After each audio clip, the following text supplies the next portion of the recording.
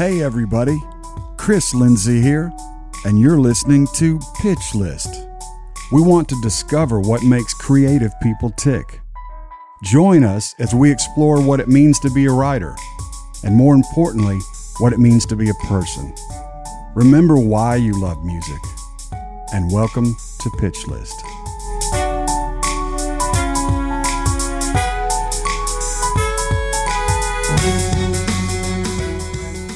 Hey everybody, Chris Lindsay here, and this is the 25th episode of Pitch List. We've got another great guest for you today, Big Loud recording artist Jillian Jacqueline. Jillian joined us the other morning here at Amy Land. She played a couple songs and really just knocked us out. She's a fantastic singer and writer. Her records are interesting, deep, and somehow still commercial. I could not have been more impressed with her. So without any further ado, here's Jillian Jacqueline. Good morning. Hi. How are you? I'm awesome. How are you? Great. You just sang a song and blew us away. Oh, thanks. Let me backtrack. Jillian Jacqueline is here this morning, very early after the ASCAP Awards. Yeah, I always say the talking that you do at these award weeks is worse on your voice than the singing that you have to do. And you know how it is. I talked a lot last night to a lot of people I haven't seen in a while. So, little rusty. You get the Trooper Award for being here at 9 a.m. ready to rock and sing. Yeah. I love, last couple days, I've been going over your songs and listening to a lot of your songs. Absolutely beautiful. Thank you I love your much. voice. Thanks. I love your take. I love, there's a traditional thing about what you do, but there's something really modern about what you do. And it's really great. I bet you have a lot of fans. I bet you have a lot of country fans, but I bet a lot of people listen to you go in a lot of genres. Yeah, that's true. And there's a lot of people that, like, I can get up on stage at a show and I'll sing Crazy by Patsy Cline, because that's one of my favorite songs. And that'll speak to a whole group of people. And then I'll play, my song Reasons, which was at radio this year. And it's complete, like, people that never listen to country music. So I'm definitely in that interesting place where, depending on what songs I choose to sing at a show, it appeals to certain people in the audience, which I really like. I think it's really cool that there's people that don't necessarily listen to country, but find something that they love about what I do. I think it's great too. And I also think that lyrics can transcend genres. And what it's great for you bringing in probably younger listeners from other genres, what they may like that they don't know is the country lyric sensibility, storytelling. Yeah. And I'm prejudiced as a country writer, but maybe a little bit better of a lyric. Yeah. Or something that's a little more thought out. Oh, there's something for a dreamy rock thing, lyric. But Totally. I think I can appreciate that. I mean, one of my favorite people of all time, artists of all time, is Bryan Adams. And he's like the king of great love pop songs, know, and rock. So I fully respect that, but you're right. I think that there is something that I dig for growing up listening to country music. There's something in the back of my mind where I'm like, it has to reach that caliber where the story is laid out and every line is very rich, and it tells you something. I do get pretty hard on myself in writing rooms in situations where I feel like, okay, that's too pop. I'm just throwing it away now. That I'm not giving it enough thought, And I think the country songwriter really tries to push themselves to say it in a way that has never been said before, which, in pop music, I'd argue, isn't always the focus. No. You don't really mind, No, and I think for pop music, I mean, it's valid to say there's another side of things, which is more of a subconscious, dreamy lyric that kind of plugs people in a different way that's not specific, imagery about country tends to sort of lay it out a little bit more, but I think it gives more value in the lyric too, because every line's doing some work. A lot of pop stuff, it's just kind of a general vibe. Yeah. Which I appreciate both. I really do. That's what I was trying to say in a long-winded way. I think they're both valid. Yeah. And I've kind of taken what I love, I think, from both areas, because what I love about pop music is melodically, it always challenges me. Like when I hear a great pop song, I'm like, that is unbelievable. And not that country doesn't, but I think what's great about some classic country songs is, I mean, you don't care what the chords are underneath it. You just, what they're saying is so jarring and so intimate that that's kind of what makes the song. But I think I want to take elements of both of those, you know, and kind of blend them in. Yeah, and I think that's a good formula. And one example is Taylor Swift, who's probably a little more pop leaning, well, a lot now. Yeah. But in her beginning of her career, more pop leaning than you. You're more organic than that. Yeah. But at the same time, I think she was doing that. She was taking some pop sensibility sonically and adding it with a country lyric. Definitely, yeah. So I think that's a winning formula. I think so, yeah. And I've actually observed, like, when she started working with Max Martin, there was some stuff that they started doing in their choruses that was, you know, very formulaic. But it was like ear candy that you just couldn't get out of your head. I mean, you can't hate that. That's a science. You're doing your job well. Well, so. And it's you know, as a songwriter, and this is a songwriting podcast. Although we love to have artists, but you're also a serious songwriter. Yeah. So, but in the songwriting world, I think writing that lyric like that is just as hard as writing a very serious song. You know, to pull off a light lyric that works. For me, it is. It's just so as hard. It's hard. Yeah. Maybe harder. It might be, because I've tried to write those easy pop songs, and, you know, every now and then it's too hard. It's you realize that everything just sounds really cliche. Yeah, so there is an art to it. Yeah. Like sure. Spinal Tap, that old rock band parody. They said it's a fine line between clever and stupid. Yeah. And that's true. Yes. That's what it is. So true. Yeah. I'm looking through highlights here, and I know we have a limited time this morning, but I wanted to talk a little bit, because I didn't know this until Dana told me this morning. You've been singing from an early age. Oh, yeah.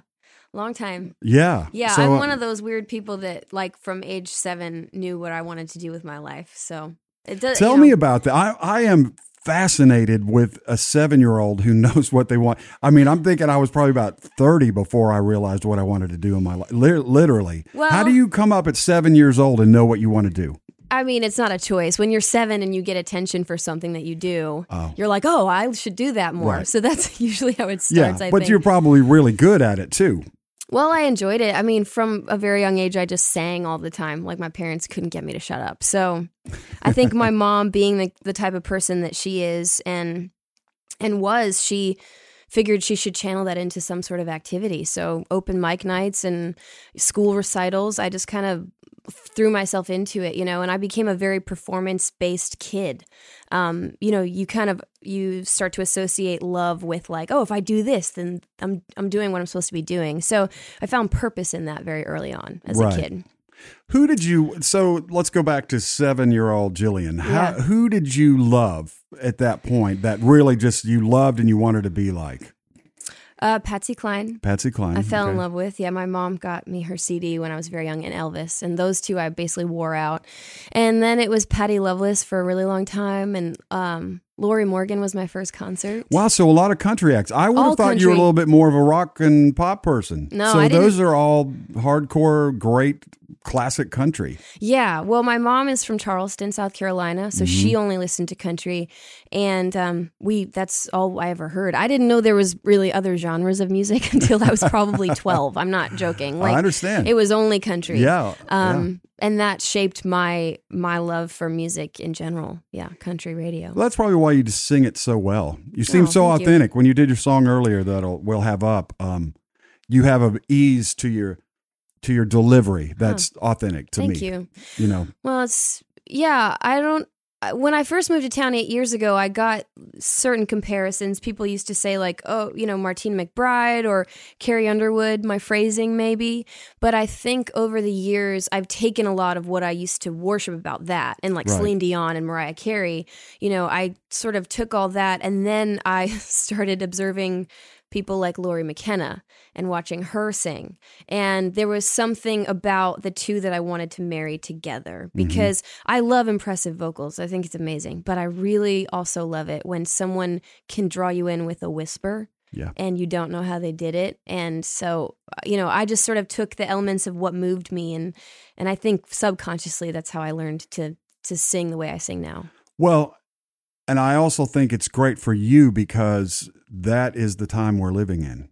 people like that now. I think it's somewhat in fashion, and I think it should be. Yeah. The big, vocal look, if you play live, they still are going to love a big moment. Yeah. But a lot of those vocals, like you said, maybe 10 years ago was a lot of, screeching going on. And I think we're the style and what people crave now is what you said. A little more understated, more heartfelt.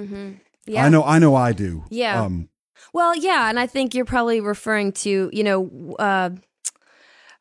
I don't know. I mean, there's singers that I love. Linda Ronstadt, was always someone that I really admired, too. and she kind of just comes out with it, no holes, Nope. holds barred. And I think, and Bonnie Raitt, always really impressed me with her vocal Yes. styling. But, yeah, I think you're right. I think in pop right now too, there's a very sort of almost like a talking, singing element going on where you're not really trying. You're just Right. sort of, Well, at the end of the day, you know what? Here's a tie-in because I know you worked with Kenny Rogers when you were young. yeah. One time we saw him on American Idol coaching, right? Oh, Some yeah. singers. Yeah. And a younger singer comes in and does this incredible runs, vocal aerobatics, just really crazy good.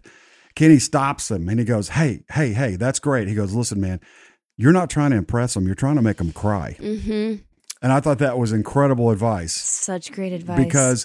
And I think that gets at the heart of some of these things. For me personally, as a listener, I get it, but at the same time, I want the emotion. That's what I Yes. love. Yeah. You're actually reminding me, there's this Sam Cooke quote that I love and I always butcher it, but essentially he just says, I thank you for saying that, I'm a great singer. That doesn't really matter to me. What matters is that when I sing, you feel something. you Yeah. know? Yeah, absolutely. Yeah. I mean, and Kenny always said to me and everyone else, whoever was in the room, he'd be like, I'm not really a singer. I'm an entertainer. Right. He's there to make people laugh and have a great night. Mhm. But he never said he was like an incredible vocalist. But I mean, look at the career he's had. But he was. It's so Yeah. it's so interesting to me because I've heard that somebody was talking to me the other day about this. Well, Kenny wasn't a great singer. It's like, what are you talking about? He is. He was one of the greatest singers ever. Yeah. Because man, you felt it. Yeah. Yeah. But I always wondered if he really believed that when he said it. Or if he really was like, well, I know I'm great, but I'm just going to tell people I don't think I'm great. I think maybe he was just insecure that he wasn't a technically, Yeah. great singer as far as the runs and his pitch was pretty good though. Yeah. Oh, great. Like really good. Yeah. Well, And he was a musician too. I don't know. incredible. It's like look, I like Tom Waits, okay? And then some people love say Tom that sounds Waits. like a dog, like somebody throwing boiling water on a cat, But I love it. So I love Tom each Waits. to his own, Yeah. I love that you just. So now when you're working with Kenny Rogers, how old were you? I started working with Kenny when I was 9. Wow. So I got a part in a Broadway play that he had written and was putting on in New York City. I think I remember that. Yeah, I was at the Beacon Theater for about 3 months, and then he took it on tour for 5 years, and I did that for 5 years. So yeah, Wow. Now, did you have a tutor that went with you to do your school? we were homeschooled. Homeschooled. So Yeah. your mom? Did your mom do it? Mom, yeah, I have 3 sisters, and during that time we formed a family band. So we all got computer programs and learned all that. But my mom and my dad were great. They let us all gravitate towards what we were really good at, and it honestly has been the best thing for all 4 of my, all of us. That's good. Yeah. Yeah, I've got 4 kids, and we've been thinking about that because Yeah. they all kind of already are heading on their own paths that are not necessarily conventional. And as Yeah. a parent, you worry about that. Mm-hmm. But your parents let you kind of do Yeah. what they thought you were good at, what you were passionate Passion. Well, I think with anything in life, wherever you put your passion is where you're going to excel anyway. I would agree. rather be really great at one thing than mediocre at a I bunch of agree. things. So And you're only shot at, I think, mastering anything and truly mastering it is to love it. completely. Right? I mean, I just don't Yeah. think you can get good enough. We say it on the podcast all the time. If you see these writers over here getting these big cuts doing a type of music you really don't like, Mm-hmm. you do not need to get involved with that Yeah. because they actually like that. They're high-fiving when they get done writing it. I might be going, I don't like that, but I'm never going to beat them. Right. They Totally. love it. It's a I don't great love point. it. I'm just Yeah. trying to get into their deal, and it's never going to work. That's a great point. Yeah, I think a lot of people probably wrestle with that in this industry because Yeah. we see things that are working that we might not do naturally, Right. and we're like, should I try to do Exactly. that?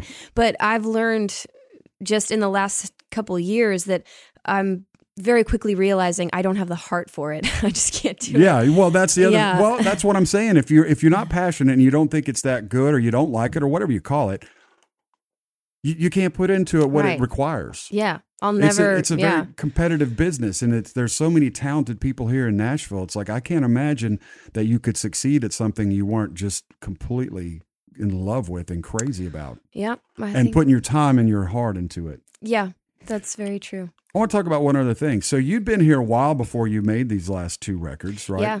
Yeah. So were you writing that whole time? Yeah, I actually released another EP before these 2 even came out. Oh, okay. With Steve Markland, my publisher at Downtown. Okay, so Steve was kind of my champion through all that. The first 5 years I was here, maybe the first 3, I was in that mode of wanting to just get better as a writer and just trying to meet as many people as I could. And I said yes to a lot of things. I was actually in a duo with a guy for like the first 8 months that I lived here, which was a mistake, one that needed to be made to get to the next mistake. But and then I worked with a producer for a while that I really admired, and that didn't go anywhere. And then I met Steve Markland, and Steve, for me, meeting Steve was one of those moments where I was like, I was bartending and miserable, and I didn't know what else to do, and I got a meeting with him by chance, and he really put me on a path towards like very intentional, direct approach to what I was doing, and gave me the freedom and the financial help to do that at the time. And then that led to my record deal. And then, we just continued to release music since then. So a lot of people don't know about that first EP because it's not on Spotify or anything. Okay. Well, it's on Spotify. I'm sorry. It's not on iTunes, but, I will say, when I signed with the label, I just so happened to go through a very horrible breakup at the same time. And the songs that came from that, as cliche as it sounds, were just, I hadn't written anything like that before. You mean a romantic breakup? Yeah. Okay. Yeah. I hadn't quite, put myself into songs that way. Before that happened, I was actually trying to avoid writing about relationships and men in general. I was like so hell-bent on being the female that didn't write about men. I was like, I want to say other stuff. And I did. I wrote, and I still do, but when the breakup happened, the songs that came out of that just kind of took me to a different place in my heart. And I think it broke down a wall for me where I was like, oh, I'm allowed to talk about this. Like, I don't have to be like the cool girl that has it all figured out. I can be like, I'm a human being and this really hurts. And this is my truth, I have a similar experience. I was never an artist, but as a writer, I was here maybe my 4th year, couldn't get anything going. I was going through a divorce that was just hard, okay? And falling in love with Amy at the same time. It was the most, well, there were some beautiful things, but in general, it was the most miserable time of my life. Yeah. In those 2 years, I wrote the biggest songs I've ever written. Wow, that's amazing. Like several. Yeah. They were bigger than I've ever written. And I was an absolute, I wrote for DreamWorks, and they had a little writer's room in the basement and a piano. And I would be in there until 4 a.m. just weeping, oh my God, crying on the piano. But I wrote all these songs that were huge. Wow, that's crazy. How ironic is that? You're saying the same story. I guess maybe this opened something in you, and maybe people say, people are suffering. People have things that happen and they connect, Yeah. Well, I think suffering, like true suffering, is like the common denominator for all of us. Yes. And I'm sure happy people can write really sad love songs, but I think that there's a tangible difference when you're really living it, where people can feel it. And they can feel it. That's right. I think that's why Adele is Adele, because those were very real things for her with that guy. Yeah. And Yeah. And the other few artists I've worked with, sometimes at production level, they were only writing. Taylor Swift's one. She was writing about guys in her life. They were you knew their names. Yeah. I think her fans knew their names. Yeah. I worked a lot with Kelly Pickler back in the day. She would never write. Every song she ever wrote was to somebody. She wouldn't even make a writing appointment. She'd just call you up and say, I need to write a song to this person. Every one of them. Yeah. And it's like, but I learned from watching that. that works. It does. Versus us getting in a room and making something up. Yeah. I just think that you're right, because there's certain songs that I'm like, I only know how to say it like this because of the way it felt in that moment. You know, Right. There's a song of mine called Hate Me, and I don't think I could have. I love that song, by the Thank way. you. That's on my list to talk to you about. Keep Thanks. Well, I don't think I could have written that song had I not had the conversation that morning with my ex that I'd had, and then walked into the room with Hillary, Lindsay, and Topher, and just, I mean, he and I wrote that chorus before she even got in the room, because I was like, hey, listen, this is what I should have said to him, but I didn't say it. You know, this is the emotion. And it's such a weird little feeling that you don't really know how to even put your finger on. Yep. But it's like, I want you to be so angry at me that you never want to see me again. Right. 'Cause- Give me something yeah. to let me that I can Yeah. walk out of here and just say it's good. I'm not Yeah. with you anymore. Right. I love that song. I was listening last night. It might be my favorite of all the ones I listened to, maybe 10 songs last night, because it is, but see, that's the thing. It's real, you know, and it's also a little area I don't know if I've ever heard anybody talk about. Yeah. But I think that's another great thing, is when you can get into something that people relate to, but they've never heard anybody talk about. Again, you're validating their feelings, because Yeah. they're like, oh yeah, I've had that horrible thought and she's having it. So it's okay. Yeah. Which it is okay, whatever we feel. I think that's a great message too, to put into the world. Completely. People are so afraid of what they feel. You know, you can't control it. No. And that song in particular has been one that a lot of people have come up to me after shows and told me very lengthy stories. And they're like, I didn't know anyone else understood this the way that, you know, you put it. So that made me feel like we hit something, you know? Yeah. I want to talk about two quick things. Yeah. Your song, If I Were You, with Keith, with Keith Urban. Yeah. How did that come about? Well, It's beautiful, by the way. Thank you. Yeah, I love that song, and that is another song where I was going through that in the moment with my fiance now. I felt like when I met him, it was the worst time because I was still healing, not even healing, I was grieving.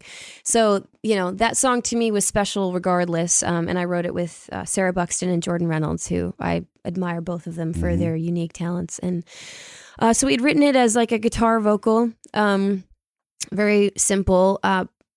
And my label, Seth England at my label, actually was like, what about a feature on this? He's always great about coming up with ideas. And I was like, yeah, totally. Like, who are you thinking? And he threw out Keith's name, and I laughed at him because I was like, that's hilarious. But I was optimistic, and I guess they emailed it over to his manager, and Keith heard it, and he just wrote back and said, I love it. When can I do it? Wow. Yeah. And How excited were you when you heard that?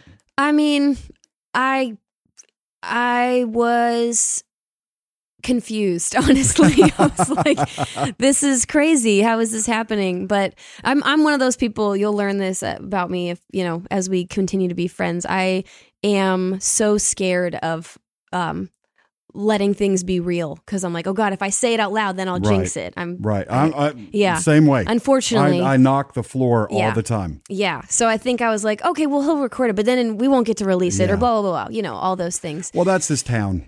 Yeah.